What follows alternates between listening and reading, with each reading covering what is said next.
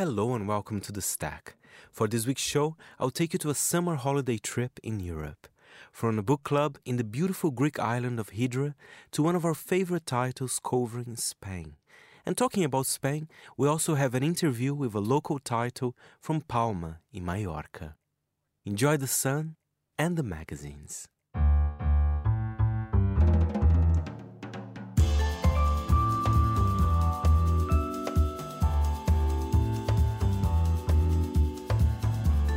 From Midori House in London, this is The Stack, 30 minutes of print industry analysis, and I am Fernando Augusto Pacheco. The sun is out in London, and that makes me very happy, I have to say. Perhaps that's why this week's show is so sunny. We start in Hydra, where Josh Hickey founded the Hydra Book Club, a bookstore on the island selling all literature from writers inspired by the place. The book club currently has a pop-up in New York and will be in Bodrum in August, and finally opening late in the season in Hydra from the 4th of September. Josh tells me more about the project. I refer to it as three different things. It is almost first and foremost, beyond a bookstore, it is a museum show. So this is an installation in the museum on the island of Hydra in Greece, in which I present a thoroughly researched anthology or collection of all of the literature that has been written by authors linked to this island, Hydra. So what it is also is a bookstore because it is a functioning retail operating bookstore in which I myself am there selling books. So this is a new way of approaching both a bookstore and a museum show. And then thirdly, and this is something that I maybe underestimated or didn't anticipate the extent of it, but it is a community center. So this is now on the island, a source of pride from the locals, a gathering point, a place where the writers that are still living there can come and exchange and do readings and, present their work alongside, these more historical writers. Tell us about your experience in Hydra. Is it a place that you've been going for years? Is it kind of a slightly more recent discovery? Tell us a bit more. I have been going there for many years. You're correct. I've been going there for about 12 years. And each year it would become an increasingly longer stay, So I went the first year 1 week, the second year 2 weeks, the third year 3 weeks, and so on. And, previously to doing this project and to sort of, pushing myself into a new field of literary curation, I had another job and I was working for, a big luxury company. And my vacation time was really framed out in August. I live in France. For those listening, and in France, everybody pretty much takes the month of August off all at the same time. So when I left that role and developed this new role for myself, I was able to stay much longer. So my time became more invested in the island, but then also, at a certain point when you are visiting the same place again and again, the reason that I am going back anyway, and I feel this is, mostly true for people who get hooked on a certain space, it's because you make these friends, right? So you make friends, and then that's your only time every year that you can see these friends who perhaps live on the island or perhaps only visit during, the month of August. And so when I became a little, let's say, freer in my organization of my time, I could spend more and more time there. And then began the question of how else can I invest in my relationship with this island and in my relationship with my friends there. And so because I come from a culture background, I decided to invest in culture, and that's how this project was born. What authors have, visited Hydra for the purpose of literature, either writing or for inspiration? I presume they're also quite international, not just Greek writers, right? That's correct. And there's, I always begin the answer because this is a question that I receive quite often, because sometimes sometimes even incredulously, people say, oh, well, how can you do that? There must not be that many authors. And there are. That's what's so incredible about Hydra. And, there's a really sort of a vast network of writers, and you correctly state both international and Greek. And they've also come there to be with one another. So this is another particularity about this scene here, where I always say, sometimes people go to an island or the top of a mountain to write, to be around no people. Here in Hydra, people are coming to be together. And so that starts in the 1930s with a Greek painter named Nikos Gikas, who begins to invite both Greek and foreign artists and writers to his house on Hydra. So this is really the kickoff, if you will, or the genesis of the artistic and certainly the literary scene on the island. So this is in the late 1930s. This is Henry Miller. This is Nobel Prize winning poet Yorgos Seferis, Greek. This is Lawrence Durrell. It's Patrick Lee Fermer. John Craxton, who was the artist and illustrator who was doing the covers for Patrick Lee Fermer's books. This is the whole sort of beginning crew that's coming to Hydra, staying there, and writing from there. And then that web of friendship and connection sort of, spreads out, and then other Greek people are coming. Margarita Liberaki, who was also living partially in Paris in the 1950s and 40s and 50s. She was friends with Jean-Paul Sartre. So there's always this mix of Greek and international, and with a real global relevance in a way of this crew. The late 1950s, that brings you into the period of Leonard Cohen, of the Australian Charmian Clift, her husband George Johnston, American Beat Generation poets like Gregory Corso, Harold Norris, Alan Anson, Allen Ginsberg, and that brings you into the 1970s and 80s. There was Margarita Karapanu, a very big Greek author as well. Today, there's people like Polly Sampson, there's Deborah Levy, the list, I've given you, 1/3 of the people there. So these are the big names from, this sort of uninterrupted flow of artists and writers working together on the island for nearly 100 years. Wow, that's amazing. And only for the names you told me, that's an impressive lineup already. What about the physical space? I mean, you were telling me it's in Hydra. When is it open? Which period of the year is it open? And then I want to hear more as well about the traveling book club. So you are actually, going to other places to promote this, which I find it quite interesting. That's correct. So the Hydra, which is really the core project and home for the project, if you will, is the late season. So that's September and October. It's for 2 months. I do, just in case anyone's there during August and I'm there, I do some appointments. There's a way to connect with me and get books and see things and talk to me. But the real exhibit is from September and October. Hydra has a very interesting cultural programming happening every year. And it runs from, the end of June until the end of October. So I fit into the second half of that cultural season, if you will. And that's a very good time. And yes, it does now travel. So, there's a couple of things here also. The way that people consume media or consume literature is also, I've made a link between that style of literary exposure or consumption and a specific place.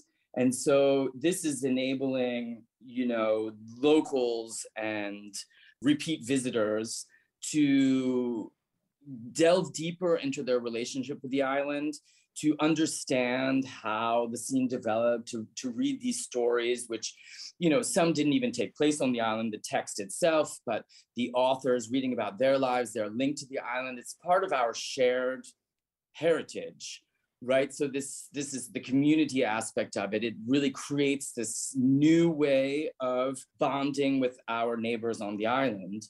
And then it also enables the visitors, because, of which there are many, it's a very popular island now.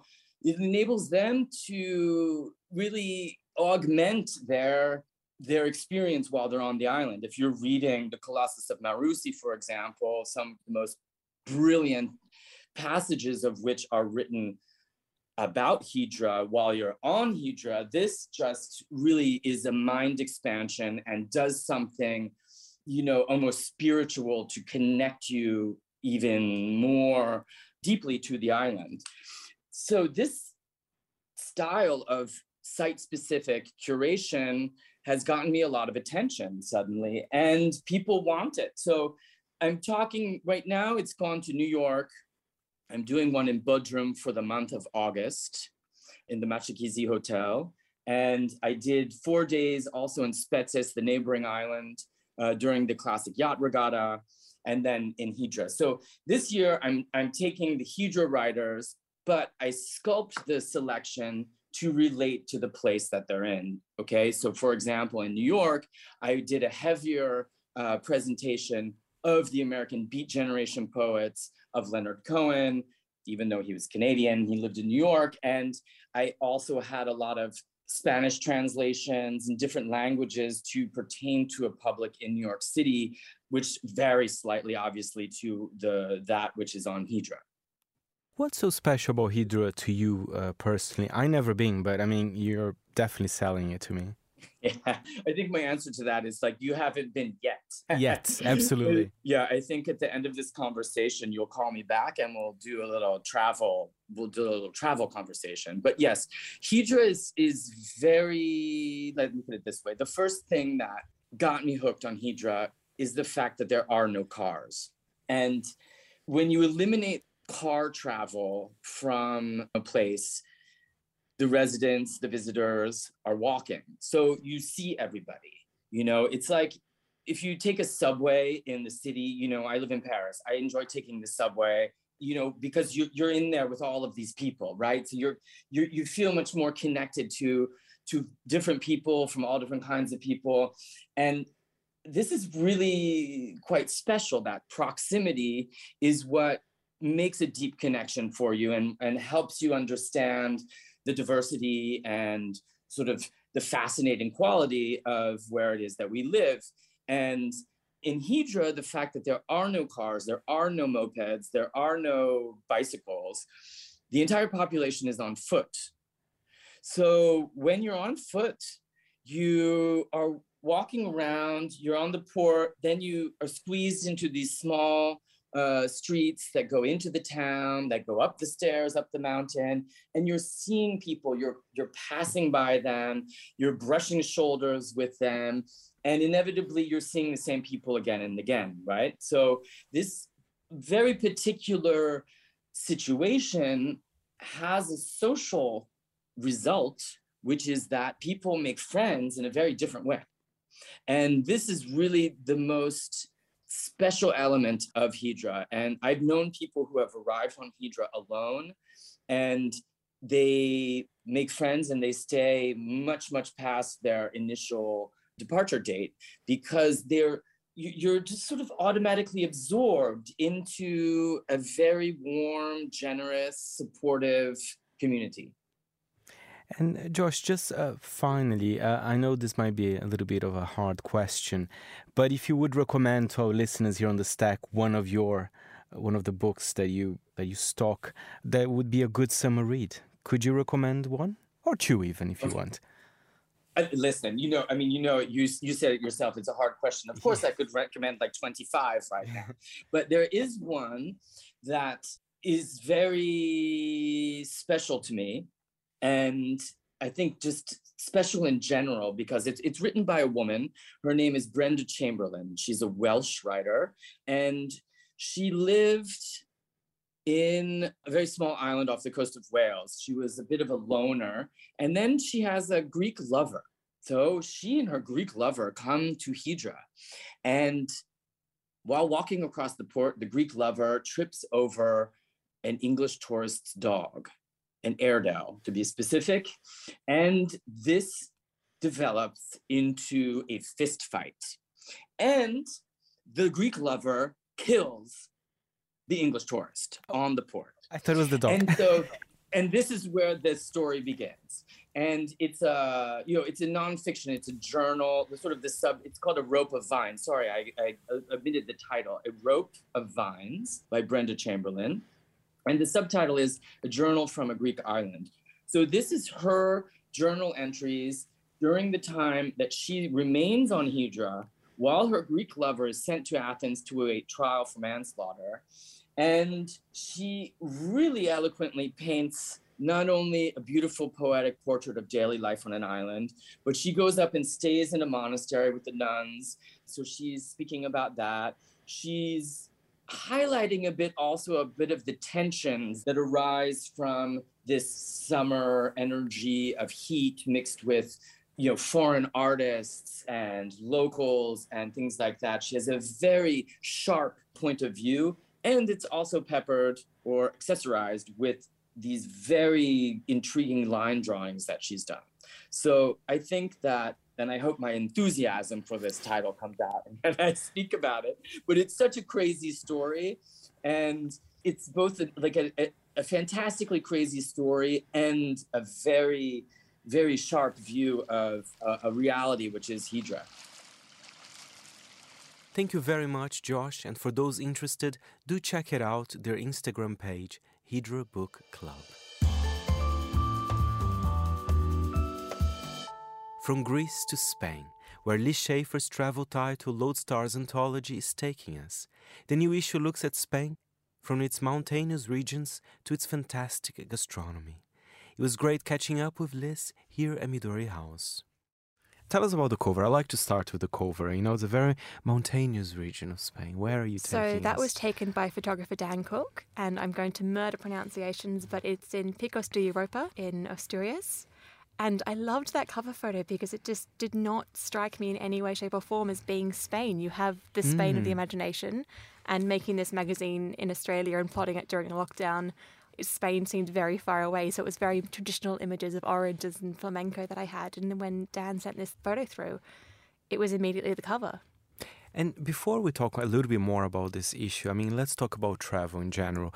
Not just the chaos that we're seeing in the airports around the world, but the need for travel is there. I don't know why people are acting surprised. Of course, people want to travel more and more, right? Are you happy to see that the travel is back, right? There's no denial. It's back in such a strange way. It's almost like the past 2 years didn't happen, and we've got back into that hunger and that need to be on the road. And I think it is when you're in a different city or you're hiking or you're somewhere out of the ordinary, that's when the world feels most normal again, because you are back to how things once were. Absolutely. And, going back here to Spain, I think it's a fascinating country. What has been your experience, actually, in Spain? I feel bad because I just know, the big cities. I know Barcelona, Madrid, but I would love to explore more. And I think that's what your issue, talks about, not just about the main cities. Well, that's exactly how I was. I'd spent time in a few of the main cities over the years, but that was the extent of my knowledge of Spain. And it was interesting. I was still in Australia when we were commissioning this, and Australia was in lockdown at the time. So this was the first issue that I didn't do a huge amount of travel for. I trusted my contributors, I trusted their pitches, we worked with a lot of people based in the country. So as these stories were coming in, I was learning more about Spain.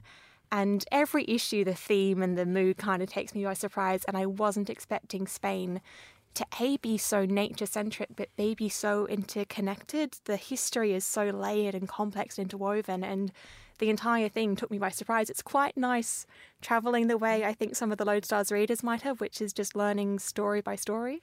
I agree. I remember, I forgot which country it was, because suddenly it was all about food, in the country. Maybe it was the Mexico issue.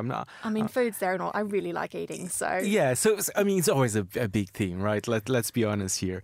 But I love as well that Spain people perhaps associate with the beach, but there's amazing mountainous regions, and kind of the countryside of Spain is stunning as well. Cheese aged in caves and rivers to canoe down. There's so much there, and I feel like the tiny bit of travel I got to do right at the end was really lovely, because I got to learn a little bit and have a sense of what the place was about before I got there through the contributor stories. But it just, you wanted to go and explore things a little bit different. Yes, we popped into Barcelona, but an hour and a half away is Priorat, the wine region that nobody really knows about. And it's exciting about Spain. We've been having a lot of kind of Spanish magazines here on the stack as well. It feels to me that it's a very creative country as well, in terms of kind of art, publishing, and tourism as well, if I may say. I'd move to Barcelona in a heartbeat. See, I mean, you're a bit suspicious because every country you go, I mean, there's always something beautiful to say. And tell us, I have Australia here. That was the one before Spain, right? That was kind of a revisit of one of the first editions that you did? That was, yes. The original in Australia was our issue 3 back in 2015, I think. We were very much a baby magazine then, so I don't think I salvaged a huge amount from that first issue. Most of it was my embarrassing early work, which no longer exists, thank you.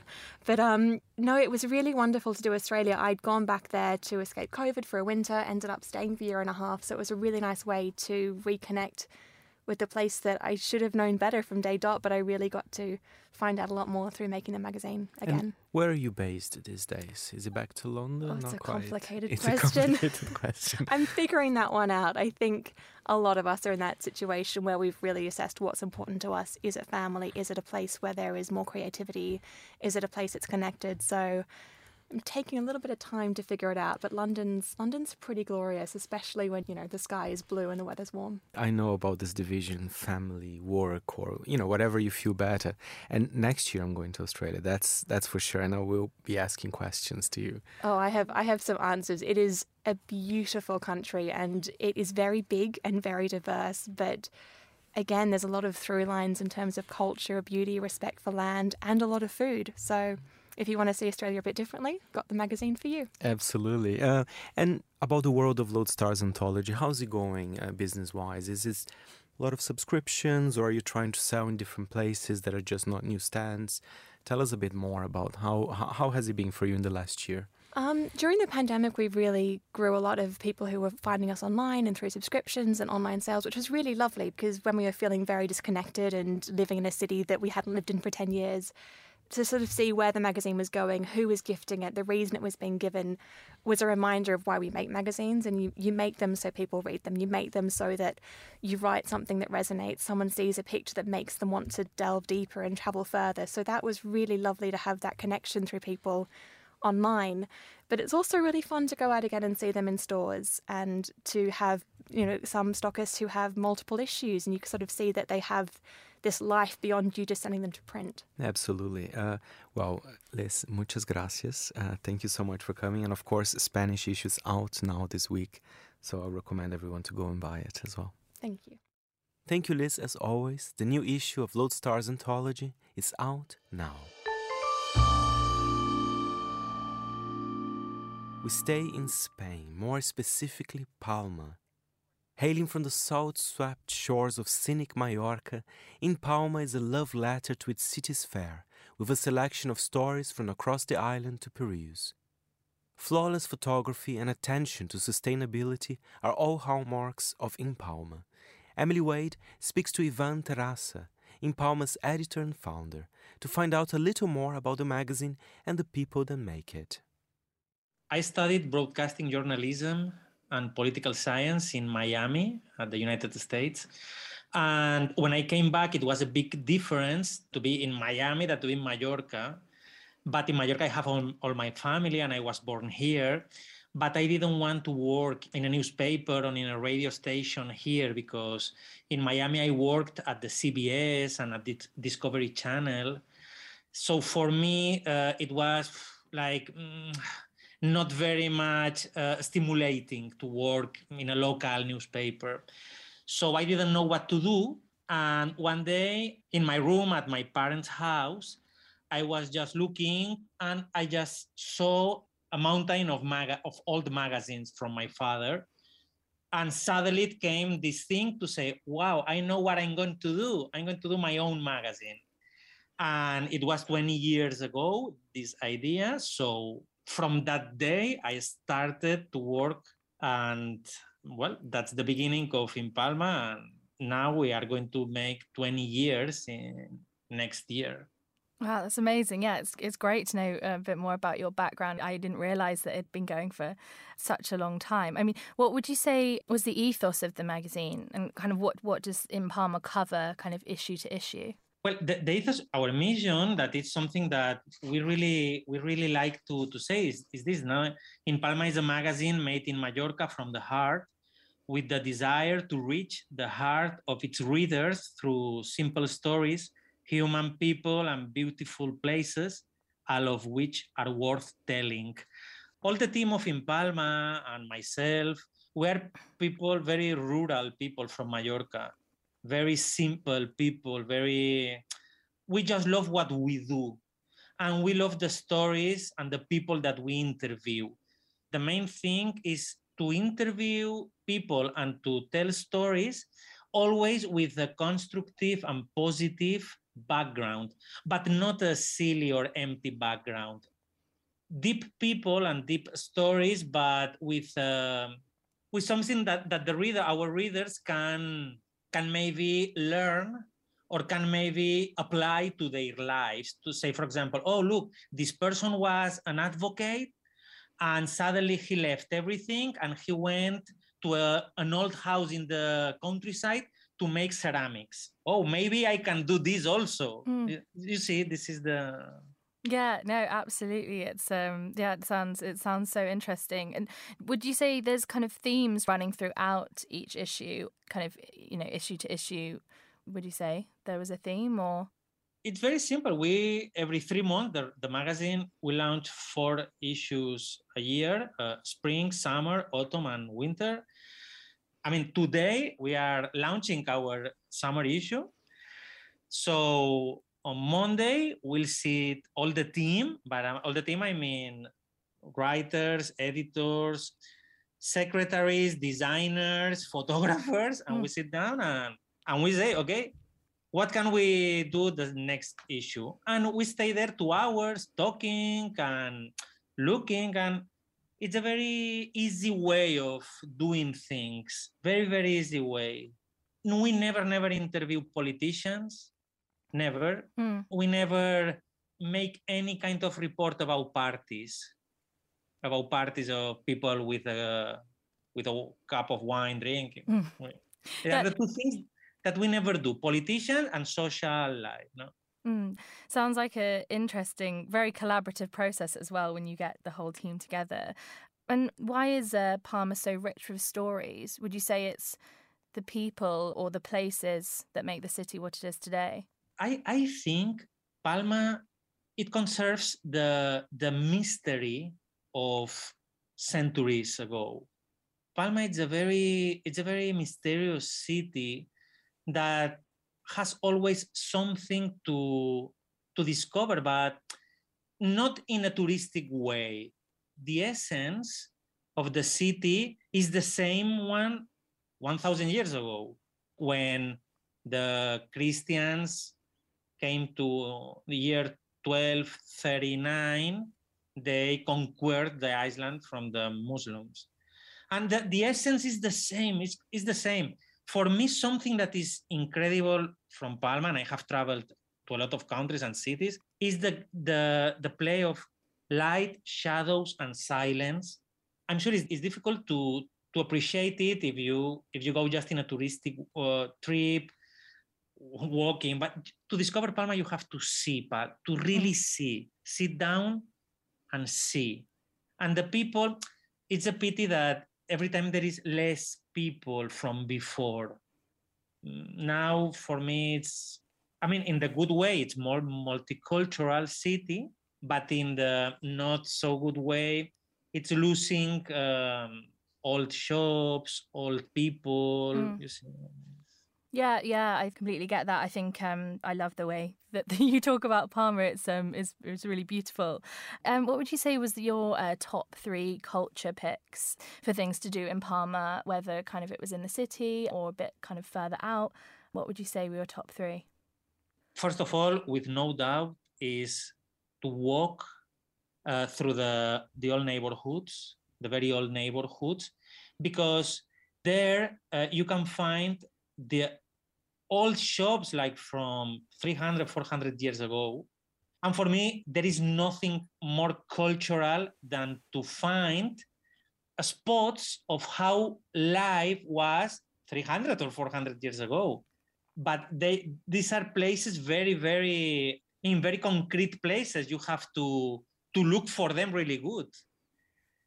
And second one for me will be to sit down in a bench of the Paseo del Borne that is the heart of the city, Paseo del Borne. And if you sit in one of that 200-year-old benches, you can really observe the essence of Palma just there. I mean, look, the buildings, the trees, the people walking, and there you have the perfect spot. That's really, really helpful. I'll definitely give those pics a go. How does distribution and advertising work in Palma and wider Mallorca? Do you find that your readership is enough to sustain the magazine and the brand? Well, we now, as I was saying, we're going to make 20 years in the market, and we are in a very strong position. Well, there are other magazines, of course, but I think we are a pretty good reference from Palma and from Mallorca. So every time we have more subscribers, more readers, more advertising. So we are very happy in this way. And yes, we can. I mean, our publishing house, we also make books and magazines, corporate magazines from other people. But in Palma, it's our main ship. So we are very, very happy with how things are going with it. That's great. That's so interesting. Have you got plans to expand further afield then? Like we'd love to see in Palma in London at some point. Well, it's very interesting that you say that, because now there is a very big distribution company in Germany that is called Thalia, and they want to start to work with us in order to have their books, our magazines there in their shops all over Germany. And we also would like to go in some, because we have a lot of subscribers all over the world, from Australia to United States, and of course, Great Britain and Germany and Sweden and France. And maybe in London or maybe in Sweden, we would like to maybe be in, I don't know, 5-6 bookstores, because in Palma it's a very book style magazine. But we'll see. Thank you, Ivan and Emily. And talking about summer, this week Monocle launched Monocle Mediterraneo, our Berliner format paper that smells and feels like the hottest season. Here is Monocle's editor, Josh Fannett, with a taster. As the temperature soars in Europe, many are braced for that seasonal sense of giddiness, frivolity and glee that grips global newsrooms in high summer. It's dubbed silly season in the Anglosphere and, pleasingly, cucumber time elsewhere. The condition, pandemic in proportions, tends to coincide with the moment seasoned news editors book their holidays and leave less tested hands on the editorial rudder. It's also when politicians, CEOs and the folks often responsible for driving the news cycle find themselves splashing off yachts in swimming pools or sunlit coves, rather than on the front pages of broadsheets or the tickers of the cable news shows. The summer slump, my friends, is coming. Here at Monocle, though, we've always believed in the power of great reporting to entertain, of course, but it should also inform, inspire and implore too. It should offer solutions, benchmarks and action. That's why we've relaunched our bold and beautiful Berliner format newspaper, Monocle Mediterraneo, for the summer, and it's on newsstands from today.